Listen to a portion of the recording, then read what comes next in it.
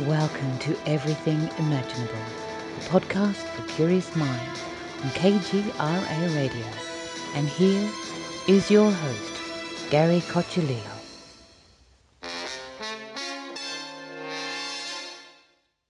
Welcome, everyone, to another episode of Everything Imaginable podcast. I'm your host, Gary Cocciolillo, and today we have Douglas Batchelor from the podcast, What is This Magic? And thanks for coming on. No worries. Yeah, it's actually What Magic Is This? It's all good. It's all good. I mean, Damn it's dyslexia. fair enough, but yeah, it's one of those things like how does one even pronounce this or say this? What magic is this? But it's what magic is this? It's all good. All right, and thanks for taking the time to come on today. Anytime. No, man, this is my absolute pleasure. You picked a good topic for me to talk about. It's pretty much one of my favorite things in the world to talk about. So yeah. Yes. And just to my listeners, a little background on this episode. I was scouring the internet trying to find somebody to come on my show to talk about necromancy, and one of my former guests recommended you to come on. And there was seems to be some necromancy seemed to be a more of a sensitive topic than I expected among other people. Very much so. Yeah. Not everybody wants. I guess people are concerned about necromancers digging up their loved ones in the middle of the night and reanimating them. Yes. but you have a little bit of a different take on it. Would you like to explain a little bit? Sure. Yeah. So necromancy basically comes from two words put together from Greek. So you have the word nekros, which means dead body, and mantia, which means divination by means of. So I know when a lot of people think of the idea of necromancy, we have this idea of video games or Dungeons and Dragons, where you're thinking of a wizard who mainly reanimates dead bodies, or he's able to conjure up an army of skeletons to do his bidding and fight in war for him, and this kind of thing. But truthfully, historically, as we look at necromancy, it was a means by which people would interact with the dead to help them in their lives.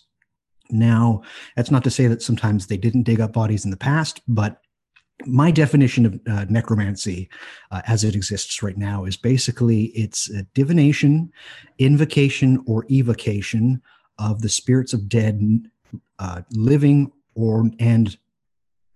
spirits of the dead, human and non-human persons. So it is this kind of magic that is basically a petitioning or using the spirits of the dead to help you accomplish things in your life, basically. So yeah, that's really what necromancy means to me. If you were to ask other people, they might have a very different way of talking about it or defining it. But for me, it is a kind of magic where it is based in and around death and the dead. Are there actually people out there that do practice, digging up bodies and stuff like that and trying to reanimate them? Most likely, yeah. I mean, there was a kerfuffle not too long ago about somebody who was. They remained anonymous, but they were going around. I forget if it was on Facebook or if it was on some other internet forum, in which they were digging up body parts, right? And they were putting them in like poses and it just really insane stuff. And they were saying like, yeah, I think I can bring this thing back to life. To my knowledge, I don't really think that you can reanimate a corpse. I'm not ruling it out, but it's just not where my magic lands. That does not mean that I do not have bones or I do not use remains of things that have passed through this life for the kind of magic that I do. It's just that I go through legal means to get those. You can get bones. Where I live in Canada, you can get bones. You can buy them of not just animals, but of humans.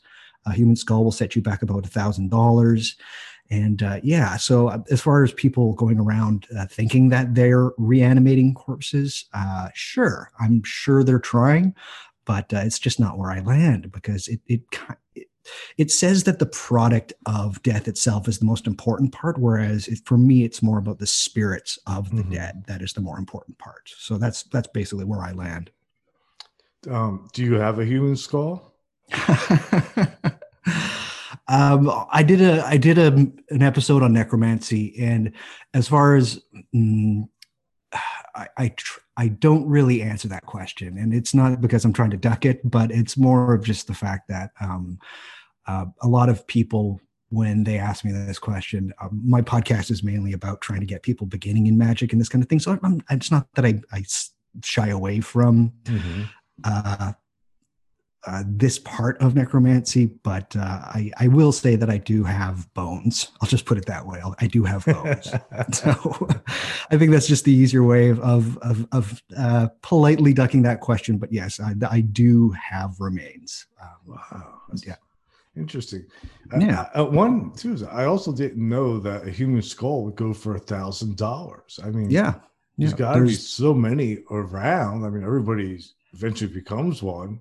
Yep. Yeah. No. So in Canada, where I live, a lot of people they donate their remains to the medical industry, and there's that as well. But there are ways of procuring bones. There's literally a store, maybe about a 45-minute walk from where I live. It's basically just called Skull Store, and it's where you can buy bones of animals and even human beings. So yeah,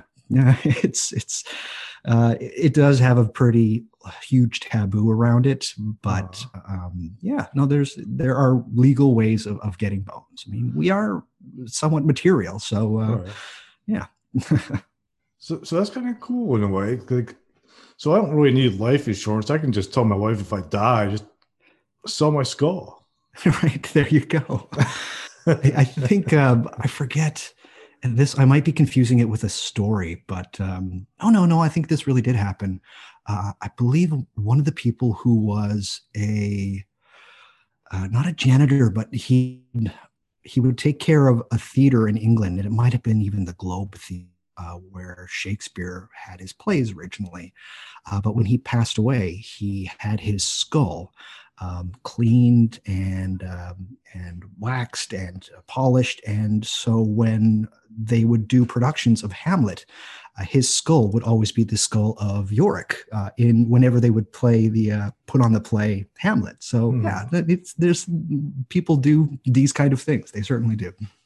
Interesting.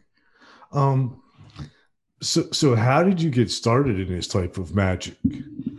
That's an interesting question. I've always been incredibly fascinated by death, and I'm actually really cheery. Like, you would not know anything about that side of who I am if you were to meet me on the street. I don't dress in black all the time. I'm a very pleasant person, but I've always been very fascinated with two things from a very young age: the idea of time and the idea of death. And so, you know, as you go through life, I would have skulls and of pictures of skulls or stickers of skulls. So they're always it was a very huge interest for me.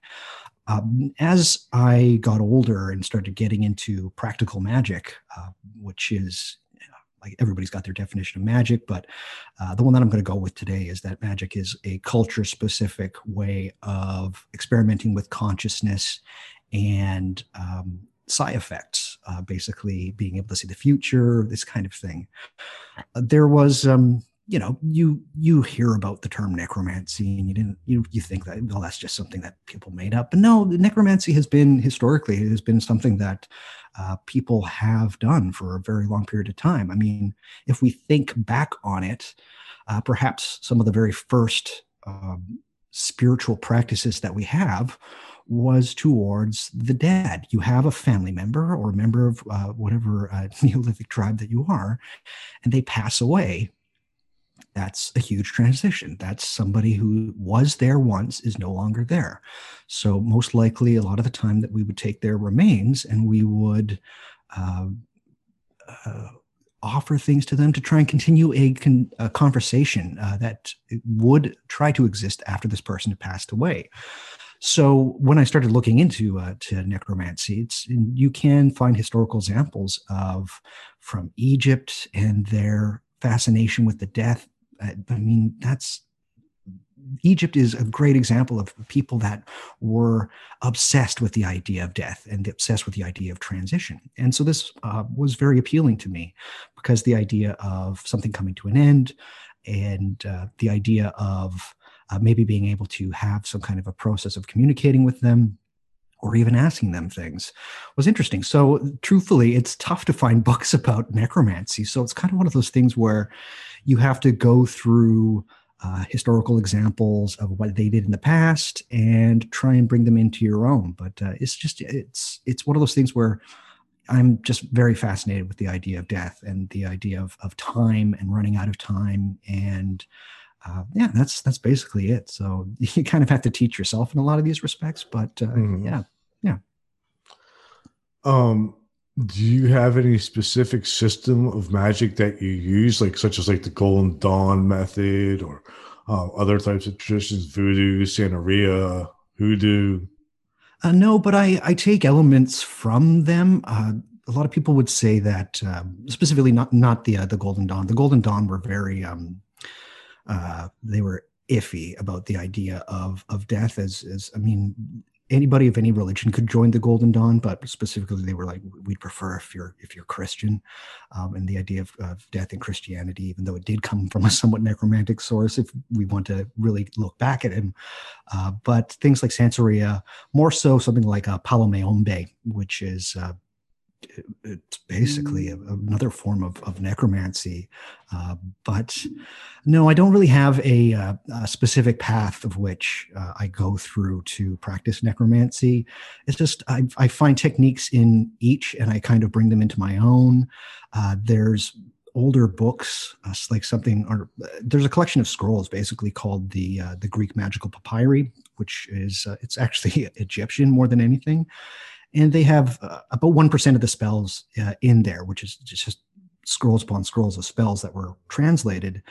There is necromancy in there, so I can take from those older ways of how they would engage in necromancy through to how people in the Middle Ages, there's a spell called the Keeper of the Bones. I just kind of take from where I can, acknowledging that there is a great deal of beauty in these traditions, but that there's also some very fantastic techniques within them that I can bring into my own and kind of create my own little system of necromancy. So, yeah. So what is your system like? Give me an example of how you do it. So, probably one of the best examples is say I want to have something accomplished in my life, right? And so I will try and come up with a desire or something I want to have accomplished, or maybe even something as vague as, say, I just need some more protection. I just need a little bit more luck. I know it sounds very video game like, but these are common concerns that magicians have. So what I will do is I will then try and look at certain spells from either things like grimoires, which are books of magic, which don't actually have a lot of necromancy in them, but maybe even something like I mentioned earlier, the Greek magical papyri, or just come up with something myself. And so I have almost like a target for enchantment with this desire. So usually what I will try to do is there are certain areas in and around the city. Cities are basically just giant graveyards or charnel pits. The city is a giant ossuary, which makes necromancy a very fruitful form of magic if you live in a city. Mm-hmm. It's very city-based magic. So I will go to some of these places where there is almost like a trafficking or a sanctity of the dead, say like a graveyard. Now, not all of my necromancy takes place at a graveyard, but it is a place where I think that there's a certain energy to it. And I'm not a huge fan of the term energy, but if you go to a graveyard at a certain time, you can definitely feel something. Before entering the graveyard, I will leave an offering of, say, a coin, or I will pour out some rum. I will, just to make sure that things are okay, I will go in and I will just kind of feel things out and see what exactly the feeling of the day is. Sometimes you can go there and you're not really getting anything. You just kind of open yourself up and they're not in a mood to talk. That's fine. If they're in a mood to talk, just basically sit there for a little bit, kind of take it in, Perhaps there's a tombstone, or perhaps there's even just a name comes to you. You just let everything in. And then eventually you will maybe try and hone in on something. And you're just going to say, I need your help. I need your help with this. I'm going to be doing something. And then eventually I will go back to my house. When you leave a graveyard, specifically, there's one kind of a rule that we have is one is you don't look back. So when I leave the cemetery, I might leave another coin, or I might leave another offering. Maybe I will put a candle at one of the tombstones. Maybe I'll leave some flowers. But eventually I'll make my way home. And I just do a ritual, basically asking. And this can either be through a conduit I do quite a bit with his name is Saint Cyprian, or Cyprian of Antioch. He was a saint who is no longer he was kind of kicked out of the saint club, but he is known as the patron saint of necromancers and magicians. And so I will appeal to Saint Cyprian with the spirits that I have kind of let in on what my ambition is when I was in the graveyard, or the specific place of spirits of the dead. And just through them, I just work through a ritual. Again, there's going to be offerings. There's going to be some praying. There's going to be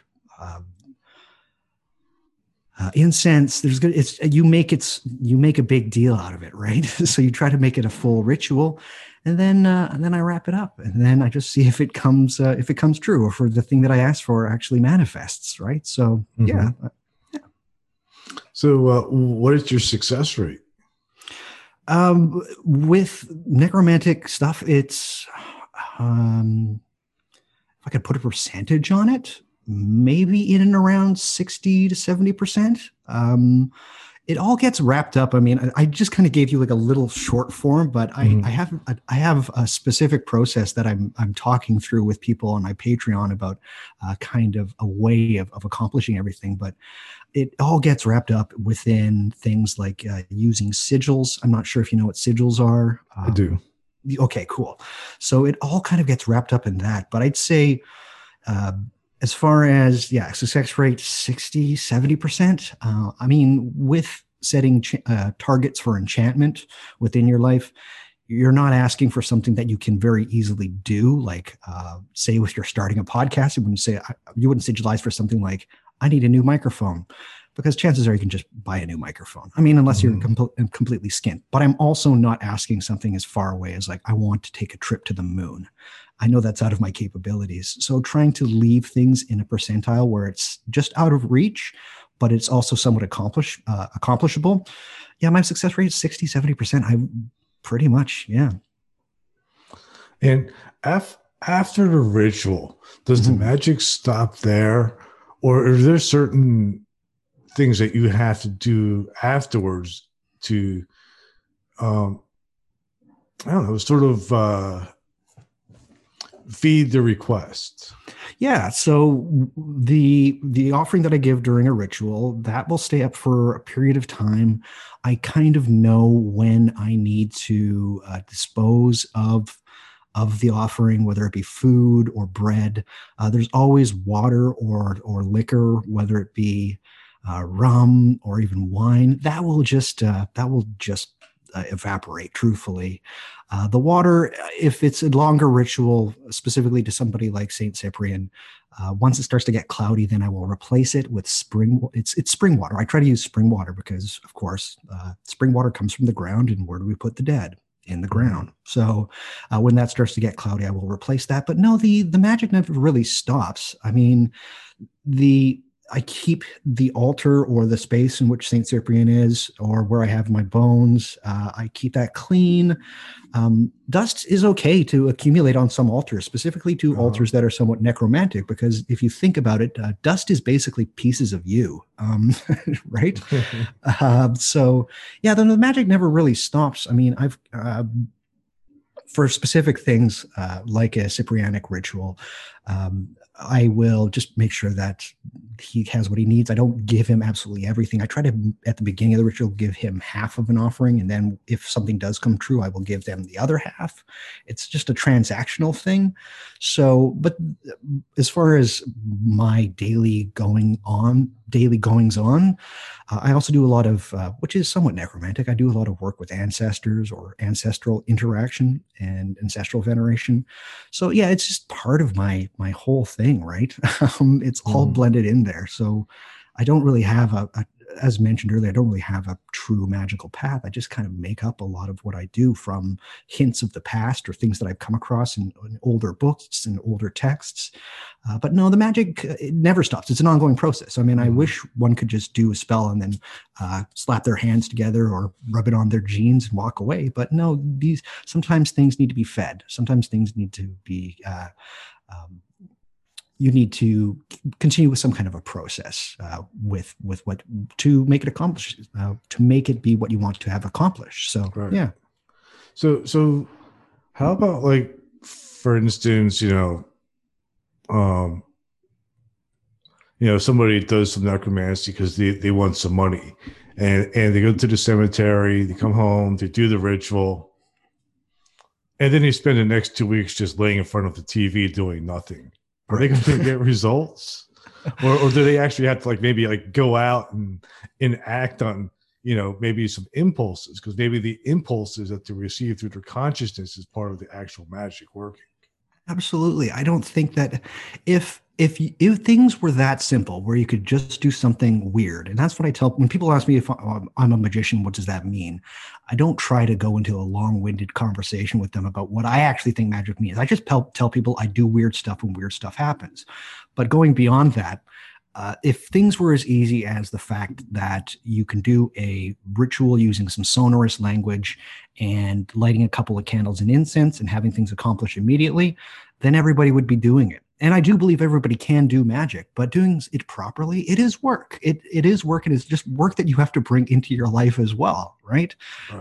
So if it was as easy as maybe just saying a couple of things from a book and then you're done, I wish it were so. I have not seen that.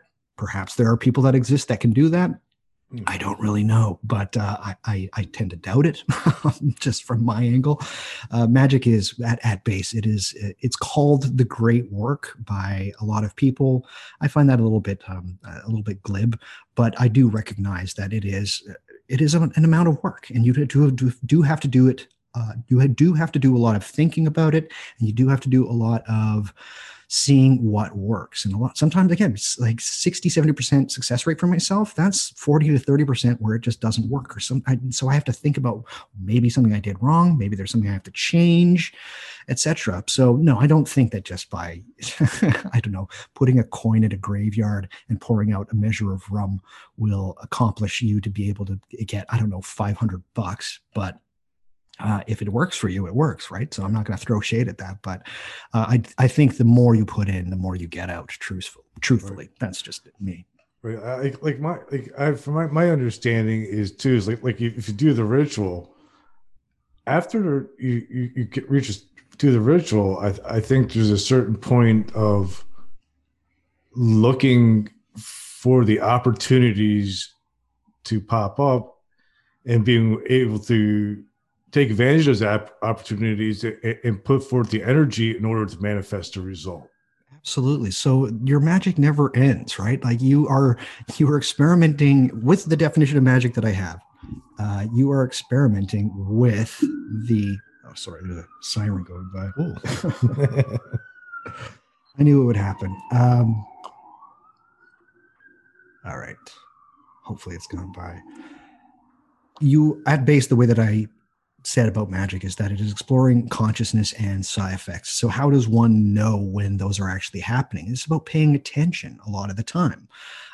People tend to think that magic, because they see it in a movie or they play a video game, that it's a process of precision. I have to say this thing properly and then do this thing properly and then do this thing properly, and then it will happen. And in some instances it can. That's part of what's called the Solomonic method, which is a whole different kind of magic. But even then, I doubt that a lot of people get results. But I think that magic, more than anything, is about intuition over precision. It's about trying to open yourself up and just being able to feel that where are things coming up? What is trying to talk to me right now? What are my dreams saying? What are the weird kind of strange synchronicities or coincidences that are kind of leading me somewhere? So that takes time. Just doing a ritual that you read in a book is not going to get you that. So I've been doing magic for about 17 years. It's just a little bit over 17 years. So being able to recognize when things pop up and you're being able to go towards them, or being able to say no also is very important.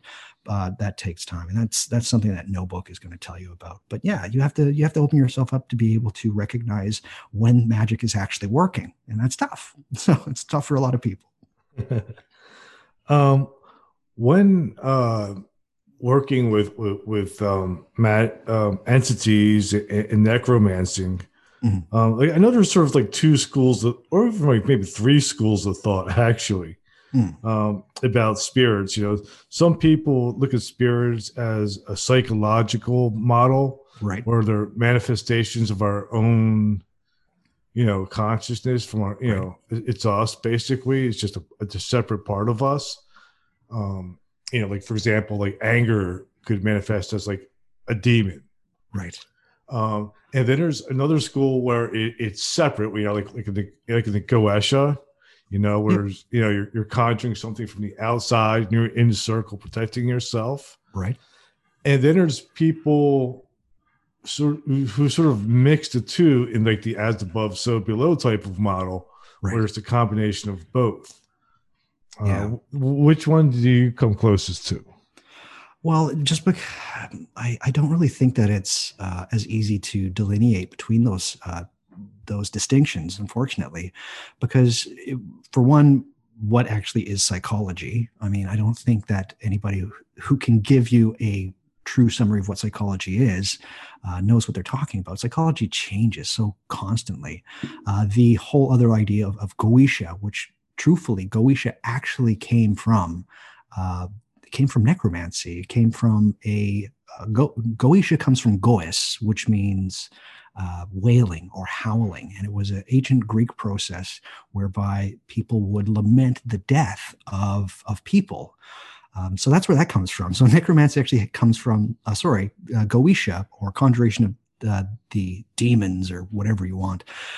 That comes from a necromantic process, which is really cool. A combining of the two, truthfully, yeah, I think I would probably fall closest there, but as I keep doing magic, I find that the need to try and explain what's going on or fall in line to a specific way of trying to pin down my magic, it doesn't murky the waters or make it go away. It's just that I try to stick with the phenomena. If I see that something is happening, then I don't try to be like, oh, this is part of my mind. My mind's only doing this, or try to explain it that way. Or if it's like, I did this ritual and a picture of mine fell off the wall, even though I've got it stuck to my wall with Velcro and a nail. That's definitely a spirit that I conjured earlier that knocked it off. I try not to explain these kind of things because the process is so interesting, and probably whatever explanation I come up with will fall very short of what's actually happening. So I just stay with the phenomena. But people can try and put these things into certain schools. I'm just interested in the weird stuff happening. That's where. And just noticing and observing them. That's mainly it. So I don't want to sound like I'm dodging the question, because psychological things, of course, there's going to be a psychological element. I mean, how else are we going to apprehend these things? Whether through whatever we call the mind, right? So with things like, I have, when people think about necromancy, they think about the idea of conjuring spirits using the Lesser Key of Solomon or Goetia or the Key of Solomon, that kind of stuff. Crowley said in his translation of the Lesser Key of Solomon that all the demons are in your mind, which I think set things back a long, long time. But I do think that spirits are somehow, they do have some kind of corporal reality. in some way. We've had spirits in our existence as a species for thousands and thousands and thousands of years. It's only in the last 300 years that we've said, no, spirits can't exist. So I think that there's definitely some kind of a reality to them in some way. It's just, I don't go out of my way to try and explain them. Mm-hmm. Yeah, I've always kind of felt that it was a little bit of both. Yeah. You know, a part of us connects with something outside, just like with people connect with each other. Right. Yeah. Yeah. It's an ongoing interaction. All of it is an ongoing interaction. And for me, I just find the interaction is not easier, but it's more fruitful for me when I'm using, when I am continuing my interaction with the spirits of the restless dead. We'll just put it that way. Do you do, like, before, doing some type of ritual or whatever, do you do a divination beforehand to make sure that, it is a suitable thing to do? I used to. Again, I've been doing this for about 17 years. I can kind of feel if something feels a little bit icky and if something feels a little bit off. There's just something that rises up. And again, being able to notice that. If I'm doing something and it just doesn't feel right, then I won't go forward. But I use certain processes either through the stars or where the moon is, or through timings that are put forth in things like a grimoire like the Hygromantia or the the magical treatise of Solomon. But if I'm even continuing that and the day of things feel a little bit icky, don't ignore that. Like it's so I just kind of like, no, now is not the best time. So I literally might have to wait another month before I try again. But as far as like casting a divination to be like, is my ritual going to be successful? I backed off doing that. I backed off doing that maybe about 8 years ago. I didn't feel that it had very much to say about the ritual itself. Mm-hmm. Yeah. How about like the about the 40% of the time when it doesn't work? Mm-hmm. Do you think that during those times when something doesn't work, it's just not in the cards to happen? Yeah, not in the cards to happen, or maybe I did something that I shouldn't have, or maybe they're just not in the mood to talk, or who knows? Again, just sticking with the phenomena to me as opposed to trying to explain it is far more fruitful. And so if I learn something, I just move on. Or maybe if it's one of those things where it's like, I really want this to happen, I'll try to take a look a little bit easier or a little bit closer to see maybe what texts that I'm working off of.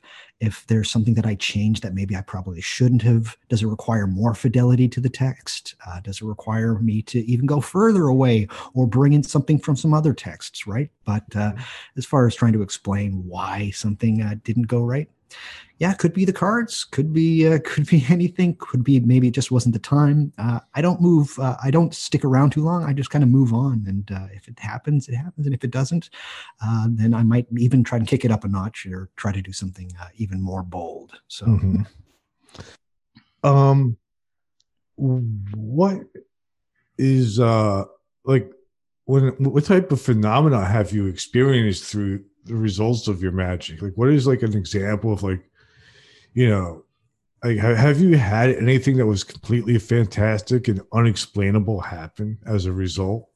Yeah. So a lot of people, when they think about necromancy, they think about something that's actually called nigromancy, which means black divination, which doesn't really make very much sense. But when people in the Middle Ages thought about necromancy, they thought that when somebody dies, their spirit goes away, and anybody who said that they were doing necromancy of petitioning spirits of the dead was actually being tricked by demons.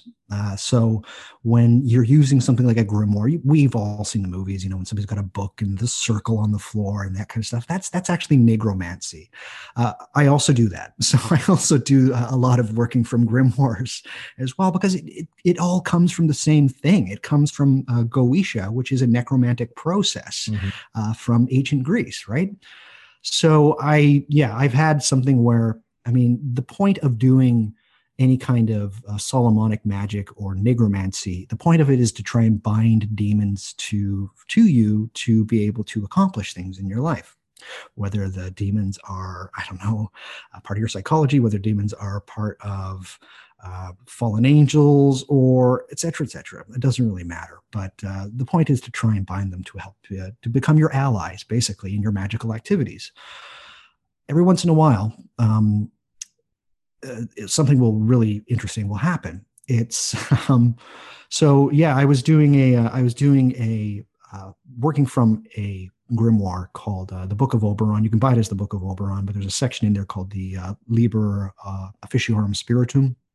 And so I was doing an invocation and evocation of one of the demons that are listed in here, or spirits, one of the spirits that are listed in there. And it appeared like a fucking phantom. Like, sorry for swearing, sorry.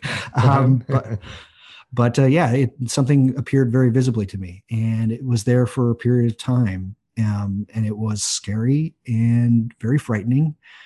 And I didn't respond to any of the things I was trying to say to it, but it was there. There's literally no way of being able to describe when something like that happens. So the first 15 seconds where it happens, you're just like, I don't know what to do now. There's no way that my mind can try and explain this away. It's something that happened.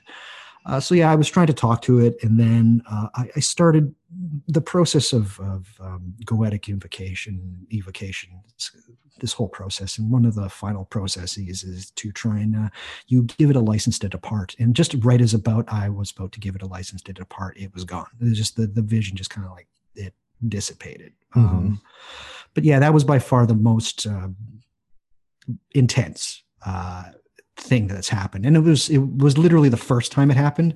Since then, it's happened a little less frequently, but this was the one that really made me take notice. But other things, there's poltergeist effects. Like, I don't want to make it sound like, oh, it happens all the time, because when you do magic, it does. And you do magic properly and for long enough, the kind of stuff does happen. There was a period of time where I was working from that book that I mentioned earlier, the Greek Magical Papyri, and I have a picture on a wall, and I kind of hinted at this earlier, that's got an Egyptian god on it. And when I was, for a period of about 6 months, when I was working on this certain amount of ceremonies and rituals within this book, this painting would fall off the wall. It was hanging by a nail. I had Velcro keeping it up. There's nothing that can knock that down. For I think 3 times, it would jump off the wall when I would go to bed, and it would just fall off the wall. And eventually, the second time it happened, I just kind of talked to them. I was like, guys, come on, like, then enough. And then eventually, I just took a picture of it, and it hasn't happened since. So, but there's always going to be weird phenomena that happens to you, not just things like coincidences, but spooky stuff like you see in the movies. Yeah, it definitely happens for sure. So when you had the manifestation, like, what did it look like? Was it like a shadow person? Yeah. So it looked like the best way of explaining it is like a wraith. Like if you see a wraith in, I don't know, kind of Nazgul. I haven't seen the Harry Potter movies in forever, but I think there's something like the Eaters of something. Anyways, it looked like a human form that had a dark shroud dropped on top of it. And it was kind of cut off below the waist, if it had a waist. So it was ethereal. And then in front of it, it had what could be construed as being an arm, and on its arm was perched my mind wants to say it was a falcon, but it could very well have been a crow or a raven or a black. It just looked like a larger black bird, and which is interesting because the specific spirit that I was trying to conjure, its appearance is supposed to be of that of a bird, I believe, of a crow, and so it didn't come as a crow, but a bird was definitely there, and so yeah, and it was there for a period of about 2.5 minutes, 3 minutes. No. But it didn't say anything or respond to anything you said. No. I think I was more,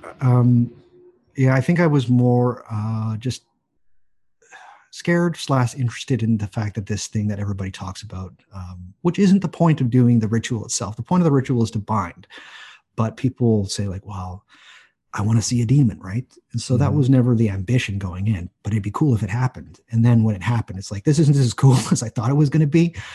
It took a couple of weeks afterwards where it's like, that was incredible. It really was incredible. But to begin with, it was just like a very odd thing that happened. So did it make you think twice about what you're doing? Were you like, maybe no, because this is a thing with these books, like Grimoire specifically, is that they talk about these kind of things happening, and that this is a phenomenon. When you use certain books, certain things happen, right? So when it did happen, I was more like, okay, so the thing that might be a phenomena of doing this kind of magic happened, right? And there is a lineage of more than, well, I could go very, very far, but as far as like actual books written about this spirit may become visible, and you have to ask it not to harm yourself or your family, but it will be visible, have been talked about for over 700-800 years, right? Like this. So there is a precedence for this. So when the thing you're doing has that effect and it does that thing, then yeah, it's not overly surprising. It's frightening, but it's just like, okay, so it did the thing you're supposed to do. This is insane. This is crazy, but it still did that thing, right? So yeah. Wow. Do you ever worry about any negative consequences? Do I worry about yes, I do. I do. Merely, I've struggled with my mental health my entire life. I'm much better. I've taken care of a lot of things, but there have been moments where I thought that I was going insane. And I don't want to say this to discourage people, but if you've always kind of felt things your entire life, usually you can be a pretty good judge of when things tip into the unhealthy category. So when things start to get to there, I'm able to pull myself back a little bit and just be like, I need to take a little bit of a break right now, or I can't have this happen. As far as the spirits doing negative things in your life, yeah, it'll happen. It's magic. When it works properly, it's never A to B. It's always a strange weaving way of getting the things that you're asking for or what you want to have accomplish. It's never one of those things where you can, as mentioned earlier, like you do a ritual, you say you want money, and then money appears. There's always a strange route via which one will get that money, if indeed that's what they're asking for. But as far as like conjuring demons or that kind of stuff, I've got a very good protocol for cleansing, spiritual cleansing. I take a lot of precautions. And yeah, I've never had a fear that a demon's going to trying to harm me. I think more than anything, and this is what speaks to why I'm interested in magic, is I think there's part of them that want to be acknowledged, a part of the spirits or the spirit world that wants to be acknowledged. And when we say something like bad spirits or bad demons and stuff like that, I think that's belittling them and belittling the phenomena. I try to call them histrionic spirits. So they're trying to get attention. If your interpretation of a lot of those times is that it's negative, that's cool. But I personally, again, been doing this for a very long period of time. I haven't really seen anything where, something overly bad has happened to me at this point. I'm 37, and I haven't had anything that has tipped over into a knife flies up from the table and hits me in the shoulder. anything like that. But there's been moments that have been very scary, and there's also been moments where it's like, am I losing my mind? But yeah, I'm very conscious and very cognizant of when things get to that point. But no, I really do think that they're trying to say something. I think that they're actually trying to be like, hey, this is real. More people need to be doing this. We're just trying to get your attention. And I lean into that because I really do think that for such a long period of time, specifically with something like necromancy, because we've made death so taboo, Gary, I think that they're lonely. And I think that they want representation, specifically here in the what we call the West. I think that they really want to be recognized and elevated in some way and paid mind to. And so that's part of my mission, is to just try and acknowledge them, help them out. And, and if they help me out in kind, that's a wonderful relationship and interaction. But no, I don't think that they're bad. I haven't had an experience. To my mind, I have not had an experience that has been overly negative. But I have had moments that it's like, I don't think that's the best. So yeah.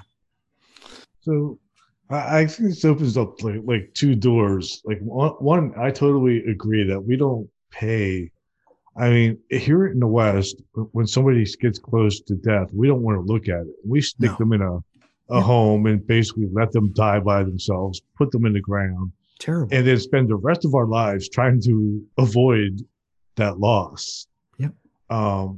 In other cultures, the people will bring home some remains. Some people will set up an altar. They'll have an ancestral worship, or celebrate the person's birthday or death day. Yeah. They'll still treat the deceased as if they're part of the family. Yes, they are. And so yeah, I can definitely see why they would kind of feel here, especially with us, sort of shunned by the living. There's a reason that because my podcast is mainly, it's geared towards people that are magic curious, but I mean, people who have been doing magic for a long period of time, they also like the show.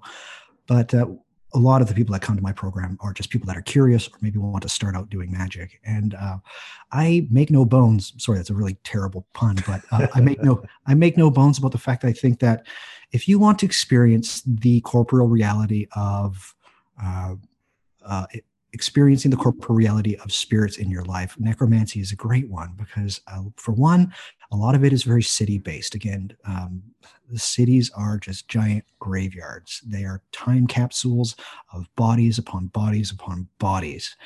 And the other one is that, again, I think that because they've been relegated and because we have such a taboo on the idea of death, the idea of us being able to live forever, still to this day, like one of those things that we have in our minds that takes a long time for us to get rid of that idea that we're not going to live, or that we are going to live forever.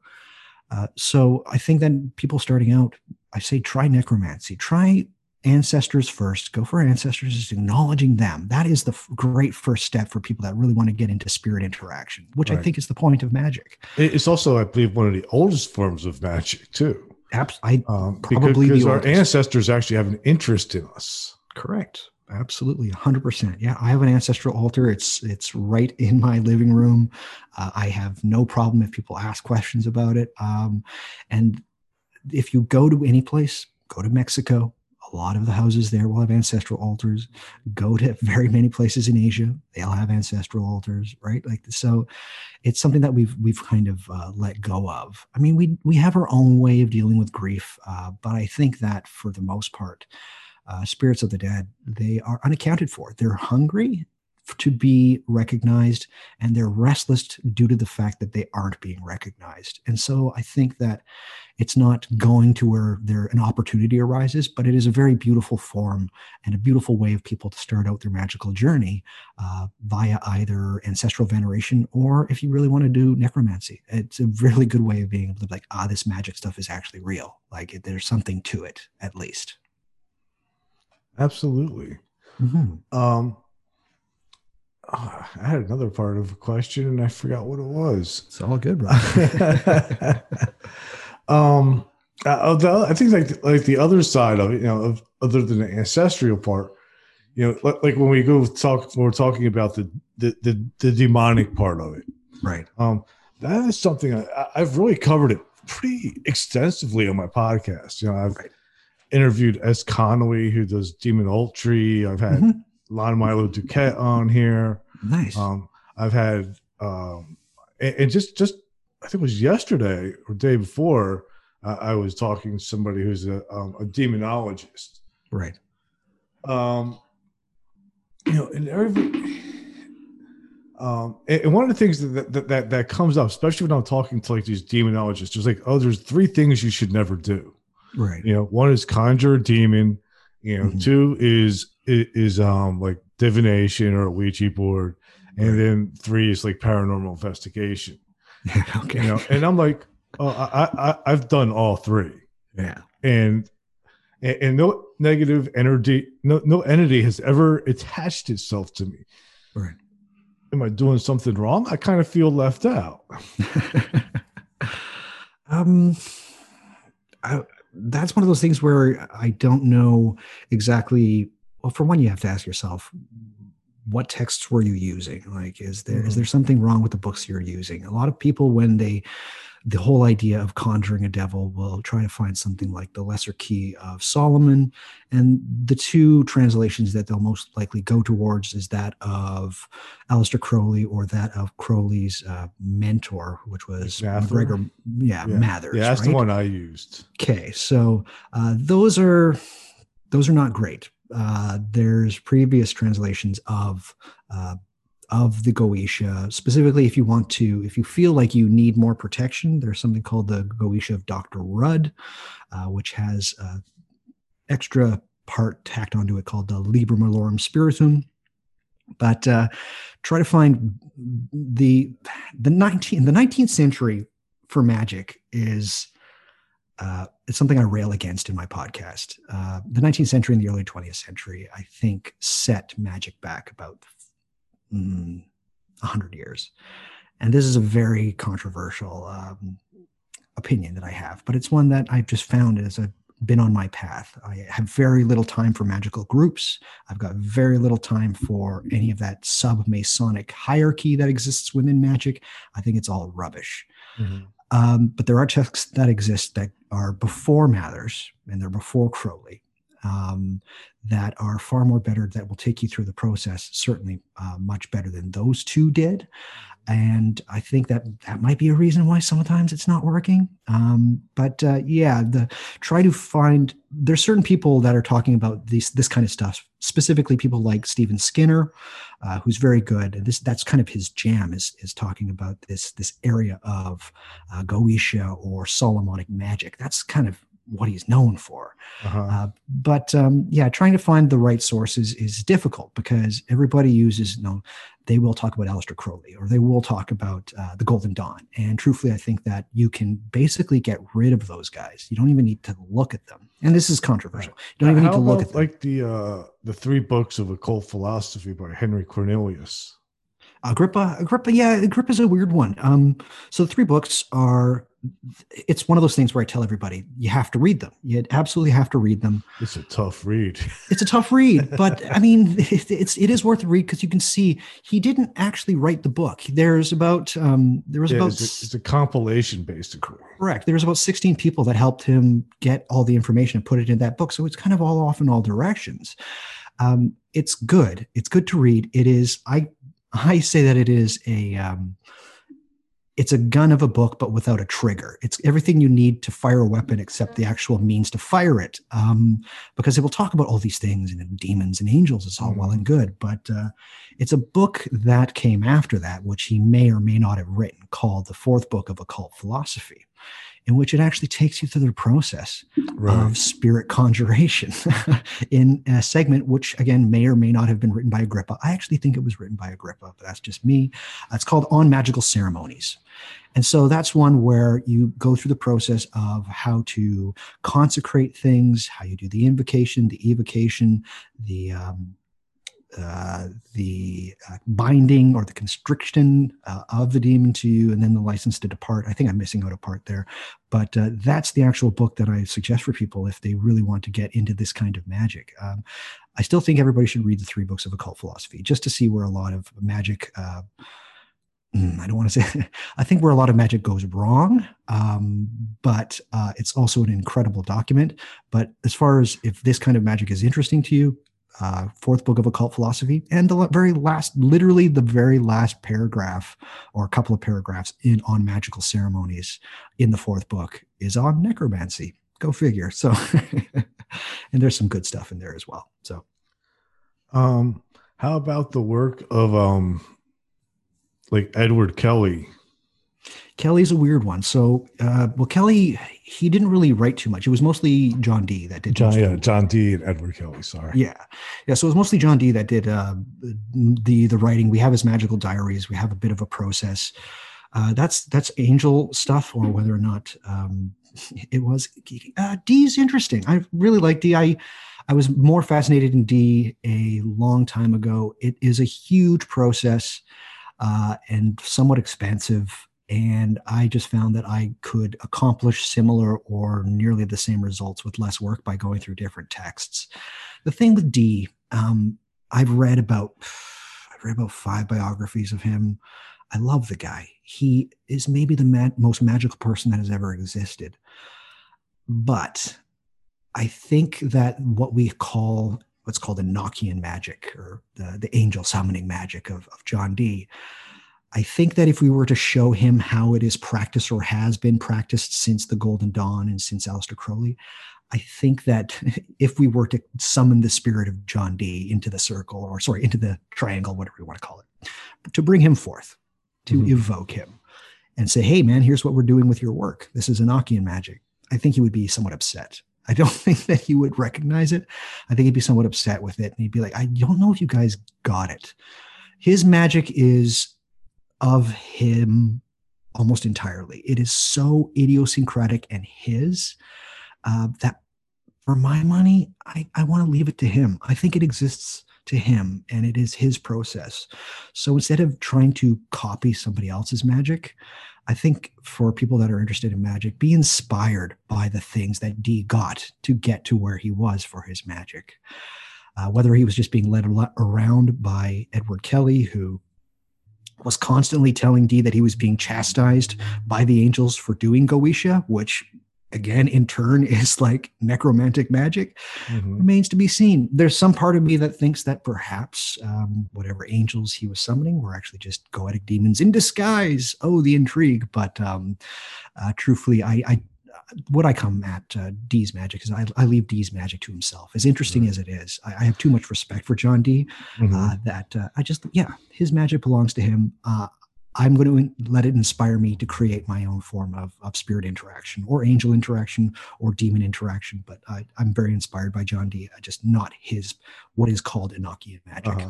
Yeah. And John Dee, didn't his original work or contact come about through working with the Book of Abramelin? Abraham of Worms? I think that that I'm not entirely sure of. I know that he was very, very inspired by things like the Grimoire of Pope Honorius or Liber Juratus. I know that the Als Almadel or Armadel or Art Almadel were very, very big in his world. He was maybe one of the most magical, if not the most magical man who has ever existed. When we think of wizard, we think of John Dee. He brought so much into his studies. He was so enamored with learning knowledge and absolutely everything. He wanted to learn about Kabbalah. He wanted to learn about astrology. He knew about cartography. He was a sponge for magic.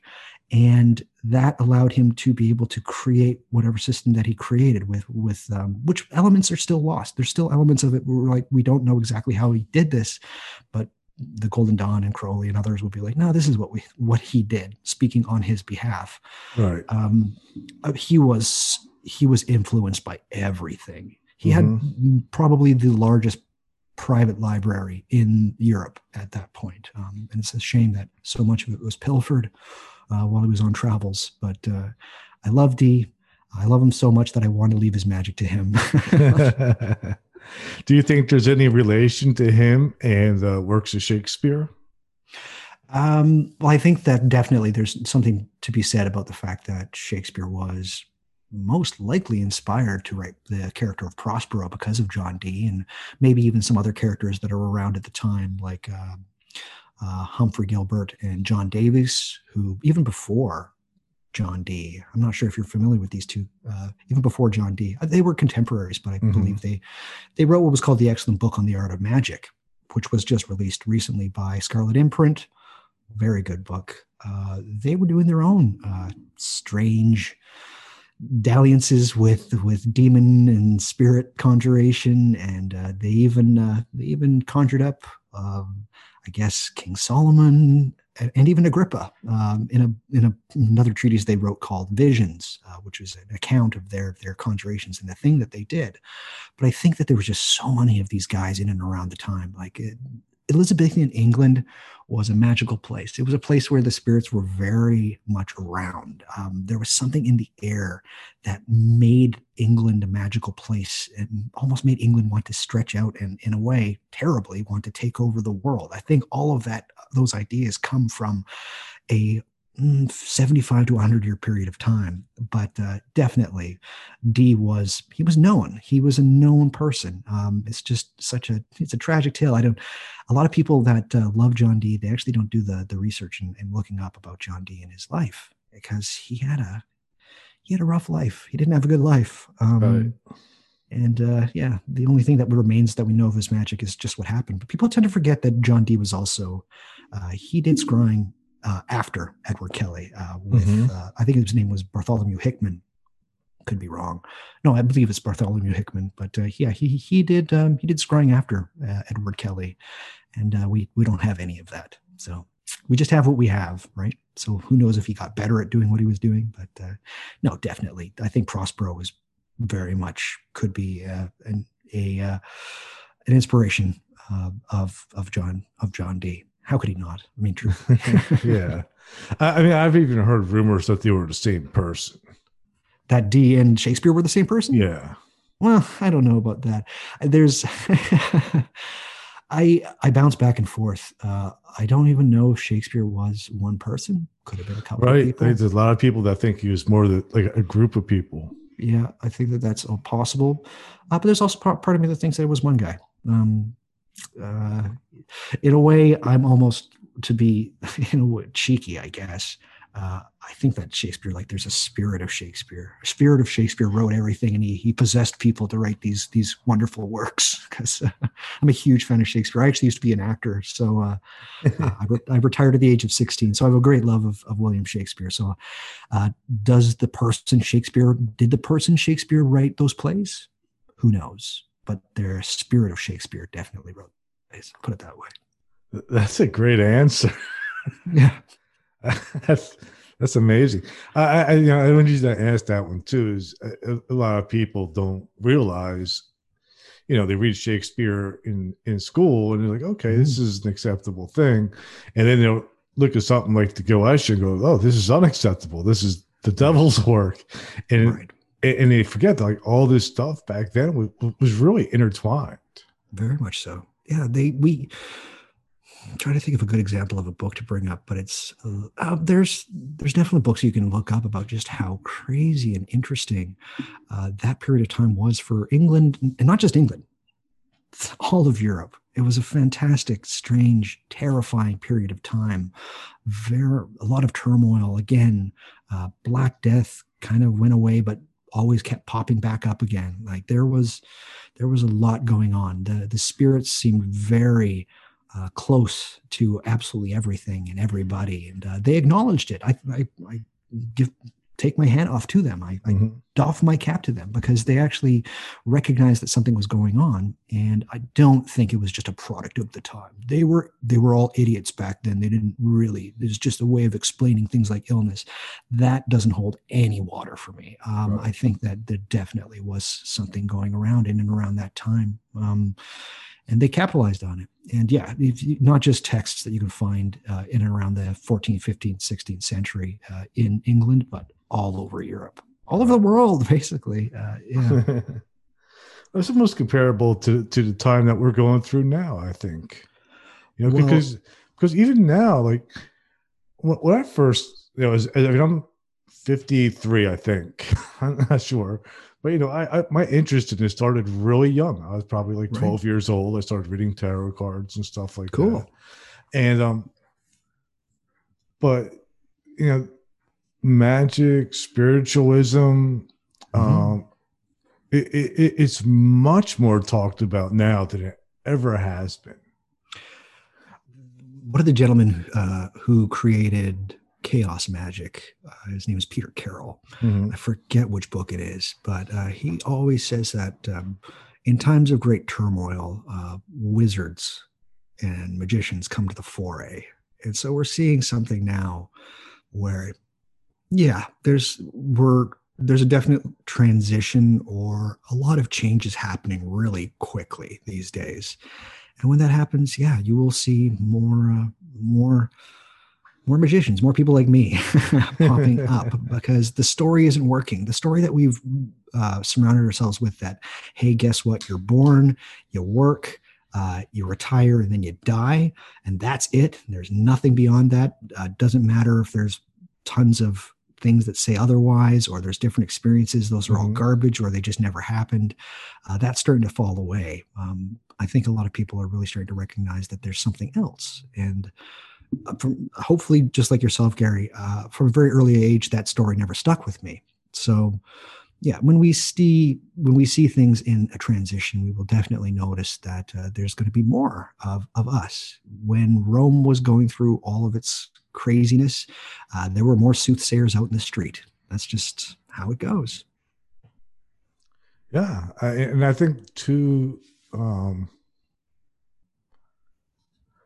don't know. Maybe just desperate times require desperate measures. You know, it's like okay, we're desperate. We're gonna try everything now. Yeah, there's a part of that. I also think that there is a. I talk about it a bit in my. I did an episode on Charles Fort, and he has this idea of something called dominance, or of the idea of how a culture or society or the world at large gets its ways of understanding the world. The term has been used paradigms by Thomas Kuhn, who wrote The Structure of Scientific Revolutions. Anyways, the reason I bring this up is that dominance for Charles Fort, they come to an end because they're no longer useful. So the dominant that we have right now is one of explanation. It's one of scientific and empirical, being able to define absolutely everything. And that is the only way that we get our truth. But for Charles Fort, that comes to an end because it's no longer useful. So I think that we're on the cusp of realizing that science has done such a poor job of trying to explain not only things like consciousness, but other such phenomena that we can clearly see are happening, from something as weird as me being able to see visibly a demon in front of me, to things like near-death experiences, to poltergeists. The only thing that science has got is that it puts its fingers in its ears and goes la, la, la, and says it never happened, when we very clearly know that these things happen. That's not going to cut it for us. So I think that we're at a transition point where we start to recognize that a fuller, more well-rounded way of apprehending the experience of being human is coming to the foray right now. And so we are the harbingers, you and I, the people that are interested in this stuff. We are the harbingers of this new dominant, a way of being able to apprehend the world, not based on explaining absolutely everything, because that doesn't cut it, but being able to say that there are experiences that we do not know what they are, but they are nevertheless important to us as human beings, and for not just us, the survival of this planet. Right. I didn't know if you were going to get into this by asking a guy about necromancy, but so I'm going to get ready to wrap this up, but I have Sure. one question, and it's a doozy. Oh, Okay. Go for it. I love it. Why do you think, or what is the reason why religions, particularly Christianity, Yeah. Do not want people practicing magic for themselves? It's okay for them to do it, the Right. clergy, Right. but it seems like they say, oh, it's not okay for an ordinary person to do it, because then all of a sudden it becomes the work of the devil. Right. What is that about? Is that just because they want to maintain that power in their own secrets? No, I think that that's just one of the things that's stuck. When you look at the history of Christianity, and I'm going to hone in on Christianity specifically, but I know that other traditions, Judaism, looks down on certain acts of magic. I know that, I know that most monotheistic religions, they try to negate doing any kind of magic. If you look at the history of Christianity, I'm going to stick it within a Christianity context. It came from a fairly necromantic place. You had somebody like Polycarp and the martyrdom of Polycarp. What happened after he was burned?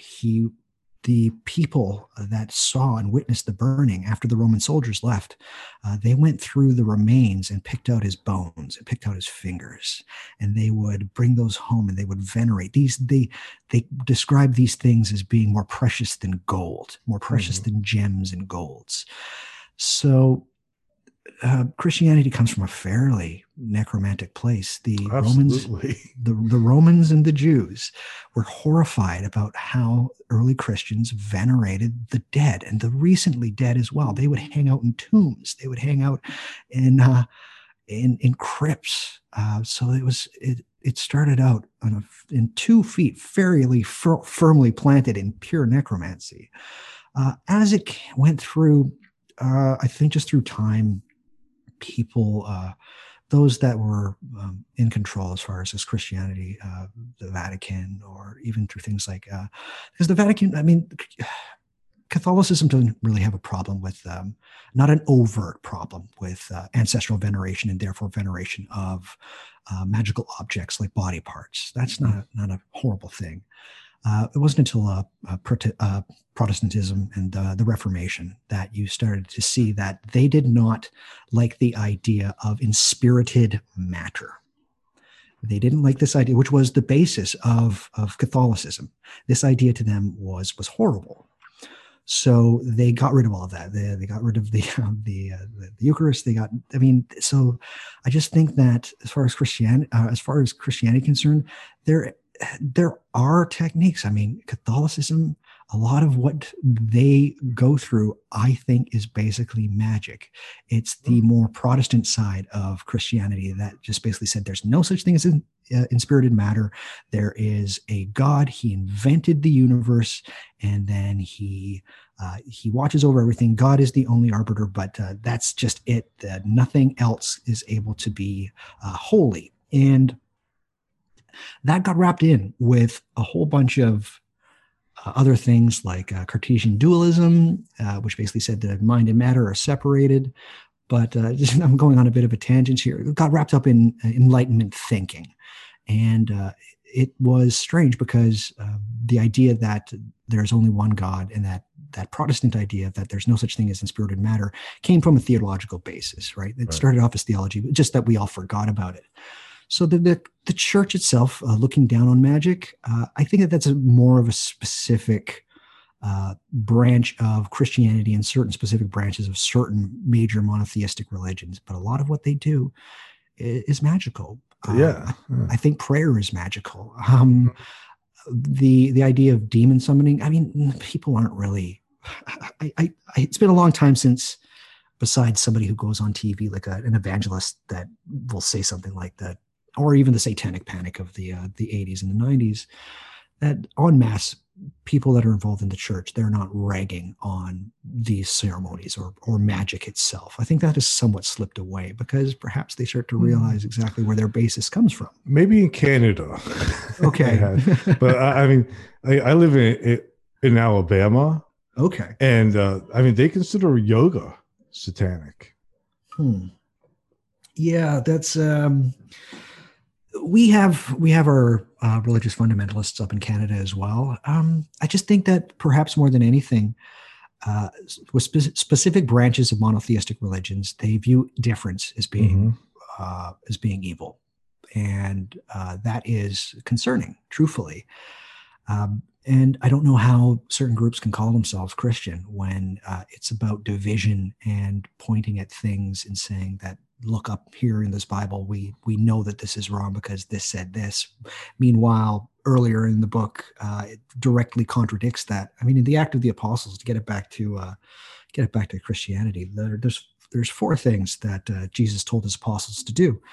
The first was to go forth. Second was to help the poor. The third was to cleanse the lepers or help the lepers. And the fourth was to raise the dead.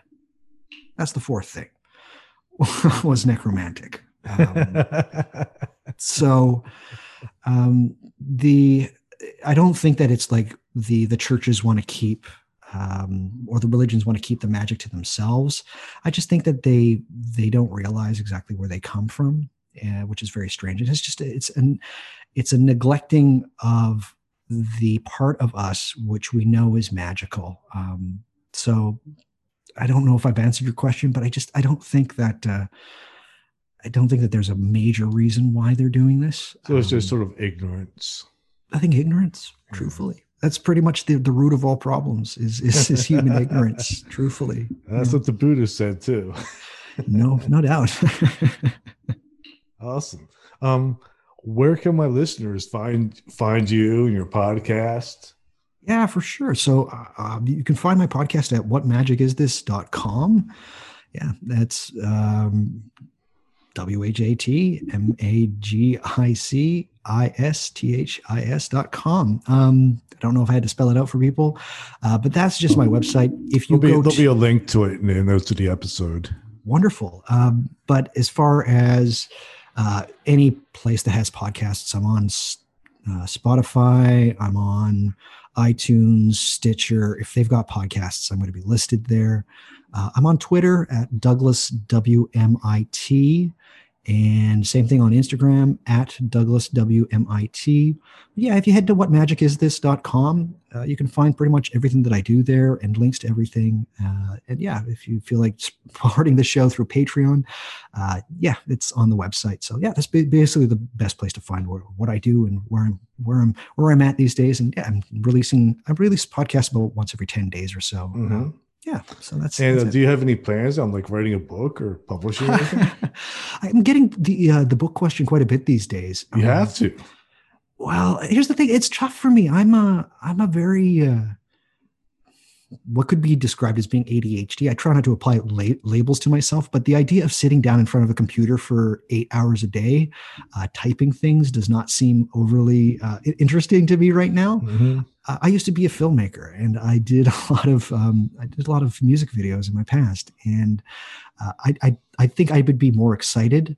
Never say never, but I think I would be more excited to do a documentary about the history of magic than I would about writing a book. Cool. Yeah, I literally don't think a good book, a good documentary on magic has been made. If I don't think I've ever seen one. Yeah, they're all really awful. They're all incredibly terrible, and I despise almost every single one of them. And so I think that maybe that's one of those things where it's not the most cinematic of things to talk about, but I think that there could be a documentary about magic made. But again, never say never. I could write a book at some point. At this juncture of my life, I don't really have very much that I think that I could write a book about. But that might change. But the idea of writing a book itself, sitting down, writing, that to me is, I enjoy the podcast because I have a process whereby I just go through my books. I take them off the shelf. I sit down, I write little notes, and then what I get from that book will bring me to another book. And then I just put things down on notebooks and cards, and it's this really ridiculously chaotic process. And then you just get to watch it all come together, and then I record it, which is great, and then I have the process of editing it. I love that process, because I think that goes a bit further back to when I was a filmmaker. That process is far more interesting to me than clickety click click click click click click click click click on a keyboard.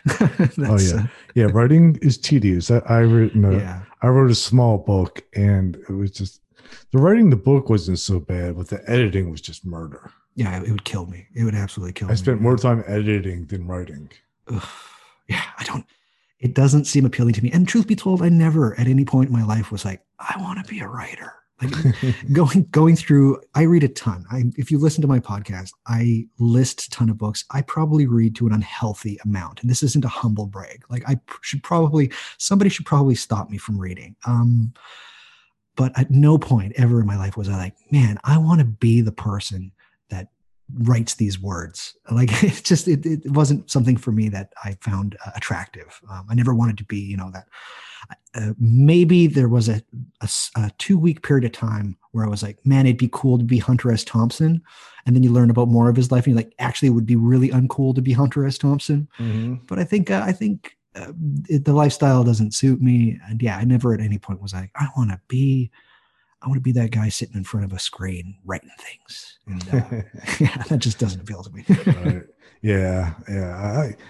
I will say, like, there is sort of a, what I like about podcasting is that I can create way more content a lot quicker. Correct. Than I can with writing a book. I can also reach a larger audience. Correct. Because a lot of people don't like to read. And also with the podcast too, it's like an on-demand library. People go in there, pick what they want to listen to. Yeah. And that's it. The thing I love about podcasts like yours and mine is that, it's somewhat topic-based, right? So there's not a continuation that goes through absolutely everything. So my podcast, you can just, if there's something that's interesting, you click on it, you listen to it, right? And then it ends when the episode ends. There's something beautiful about that. So yeah, it's far more conducive to me as far as getting people to learn. I think people learn better listening as well. Watching things is also kind of cool because you have both the sound and the visual. But I think there's something to be said about audio. I think we're at a sweet spot right now, specifically for magic and occult podcasts. I think we're in a pretty sweet spot. There's a lot of them. There's a whole whack of them, but they're usually of pretty good quality. They're usually like there's very few ones where I'm like, ooh, nope. They exist, but and I'm not going to point out which ones they are, but you're just like, there's ones that are just like, this is really good. There is a good amount of information out there, and this is wonderful. So we're in a sweet spot, Gary. You and I, we're good. Yeah. I've been amazed at like how well my episodes on the occult have been. There's definitely some of they are my top episodes. Yeah, people are, again, I think something's starting to breach right now. We can't fully see what it is yet, but I think that we're at a time where something is going to come through. The way that we learn and the way that we validate truth is changing, and that is why there's more of us around. Absolutely. Well, thanks for taking the time to be on today. This was great. It's my absolute pleasure, Gary. It's been fantastic. Thanks for letting me jabber on about necromancy and everything in between. Anytime you have a topic that you want to talk about, you're welcome. Just shoot me an email. I will, certainly. And I'll send you a link. Please. I have a pretty simple process. Love it. I love it to death. Awesome. Well, thank you and have a great day. You as well, Gary. Thank you so much. Thank you. Bye-bye. Thank you for listening to Everything Imaginable on KGRA Radio. You can reach Gary at everythingimaginable2020.com or email him at everythingimaginable2020@gmail.com. He's also on Facebook, Twitter, Instagram, and LinkedIn. You can buy t-shirts, coffee mugs, and other merchandise to support the costs of producing this podcast. Click on the merchandise link at the top of his page. www.everythingimaginable2020.com. Oh yes, I almost forgot. You can buy his book, Enlightenment Guaranteed. It's the only book on Zen that you'll ever need, and it's on Amazon. It'll change your life, because remember, everything that exists was first imagined. Hey, if you loved what you listened to, don't forget, rate, review, and subscribe.